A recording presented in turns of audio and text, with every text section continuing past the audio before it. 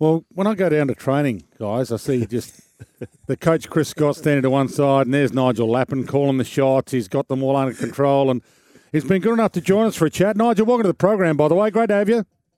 Always good to have a chat, guys. That's not quite the case either, Dwayne. I appreciate it. That's definitely not how it works. You do look like you're having some fun down there when I do wander down. It seems as if, well, I went down there the other day. There were kids there. One of the players took his dog.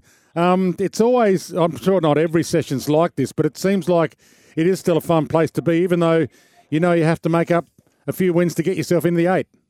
Yeah, absolutely. And we think it's really important to make sure you're enjoying your footy, and none more so than when things aren't quite going perfectly to plan. But it's a really good challenge for us at the moment, and no better challenge, obviously, against a team that's been in pretty good form over the last month themselves. They're playing well in and around the contest. They've actually shifted the way they're playing a little bit, so we'll have to be on guard with a couple of things that they're doing differently. So looking forward to the challenge. Nigel, we will talk about footy, of course, but when you mentioned the happiness of the place, and the footballers love playing in a glowing environment, can you tell us how truthful it is? If a player calls in and says, my daughter's having a 5th birthday. I've got to go and watch my son play in a basketball grand final. Can I miss training? Is it to that extent where it's happy footballers are better performing footballers because of that leeway?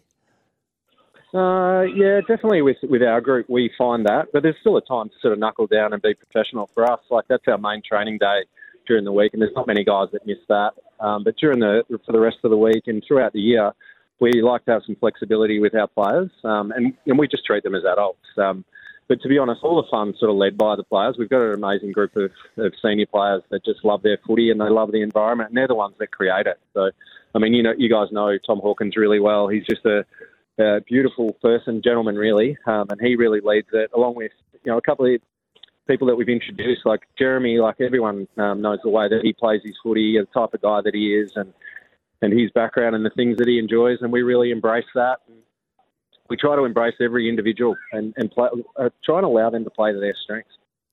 Nigel, what was the major shift that you noticed in the way that you look at the game and the way that the team plays with your performance last week? We've been working on some things for the last 5 weeks, some things that we needed to shift. And I mean, you guys look at the stats enough. Like, we've been a lot easier to score against this year than what we have been in the past. And we felt like over the last few weeks we've had a real shift in some of the things that we've been implementing and starting to work for us.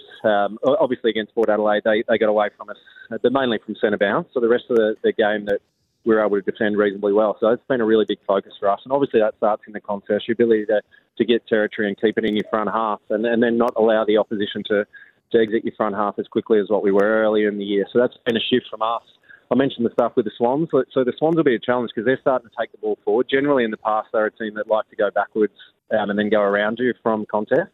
But they're starting to take the ball forward, which makes them, if they can get the ball through the front and give their forwards a chance, they're looking really dangerous at the moment. So that would be a watch on Nick Blakey, how you play him, because he likes to try and take on that corridor. Yeah, and I mean, it sort of seems even more so with Nick when he gets the ball in his hands. Like, clearly he runs and he overlaps, but also with his ball use. Like, instead of him trying to find an easy release, he's looking through the corridor and trying to find those kicks, especially on the 45. And because he's got such a beautiful leg, most players, it's normally like a 15 to 30 metre kick. With Nick Blakey, it's a 60 metre kick that can really cut you in half. So we need to defend him well, but we also need to be ready for that behind the ball. So for the local coach out there who's thinking, I've got a game tomorrow and we're playing against somebody and it's there, Nick Blakey, we're worrying about, you say we've got to defend him well. How do you defend that player? Tell us what Geelong's strategy will be ahead of the ball and maybe even his opponent.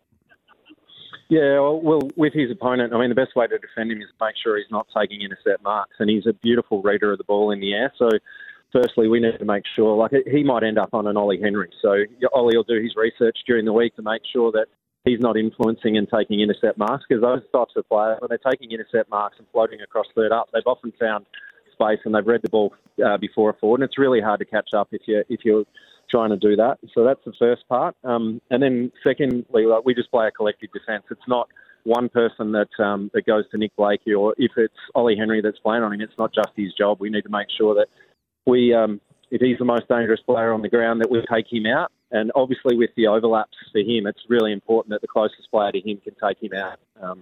So just a couple of things that we'll work really closely on tonight with him. But in saying that, they've got some other really nice attacking players. Obviously, Ollie Florent's gone back there, and he's had a huge year for them.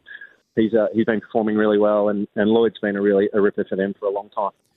Nigel, Gary Rowan actually played quite well last week, but did you, Chris, or any of the other coaches play a role in keeping him focused after the hit on Jeremy Cameron, or was that purely just his teammates on the ground? No, it was a combination of both. So you could see in the moment the leadership group went to him, and in particular Tom Stewart was fantastic with him, and then Scotty grabbed him when Gary had his first rotation post that. But in saying that too, Gary he's someone who's like sensitive in that sense. Like he would have felt really bad about what had happened, even though it was an accident. And he's got the maturity now. When he came off, he was able to reset himself, and obviously reset himself really well. He's had a really good month for us, in particular last 3 weeks. But that game last week was a really special game from him. He pretty much, in the last quarter, helped us get over the line, I thought. All right, mate, the obligatory. Let us get a headline here. When are you going to be ready to coach league football? I'll never say never, Derm, but I do, at the moment, sort of with where my life's at and where my family's at. And I just love working at the Geelong Footy Club and working for Scotty. So when things change here at the Footy Club or when they tap me on the shoulder or when Scotty decides to move on, I'll definitely look at those types of things then. Has that shifted in your mind, Nigel? I know we've done a little bit of work together, but is that something that you've become, I suppose, more, not focused on, but more attuned to thinking that way? Yeah, well, like for me, like the things that I always think about what I enjoy the most in footy, and for me, it's not necessarily I enjoy working with people rather than managing people, if that makes sense. So the things that I probably get the most out of is still taking a bag out of the ballroom and going out on the ground with a young player and teaching them how to play footy. And sort of as a head coach, I mean, it doesn't mean that you can't do that, but you've just got so many things pulling you away from that stuff. There's so many other things that take up your time and your attention, which it needs to. So until I get to that point where I feel like I'd be a better manager than I am coach, I'm still happy to, as I said, to be in the background. You never lose it, mate. I was actually out having a kick on the ground today with a young fella. You never, ever lose it wanting to assist and have a ball in your hands. Hey, tell us, who works harder? The senior, I know who's under more pressure, but who works harder, the senior coach or the assistant coaches these days? Well, I won't answer that question because Scotty will bash me. But no, I certainly know who's under the most pressure. It's one of the most high-pressure jobs in the world, I reckon, being the head coach of a professional sporting organisation with all the eyes on you and all the supporters that demand and expect so much, which is understandable. And another big week, Nigel, for the club as well, with Jimmy Bartel and Corey Enright into the Hall of Fame, which is massive. Yeah, it was huge for the footy club. Both clearly superstars as footballers, but just both genuinely great people who carried themselves the right way on and off the field.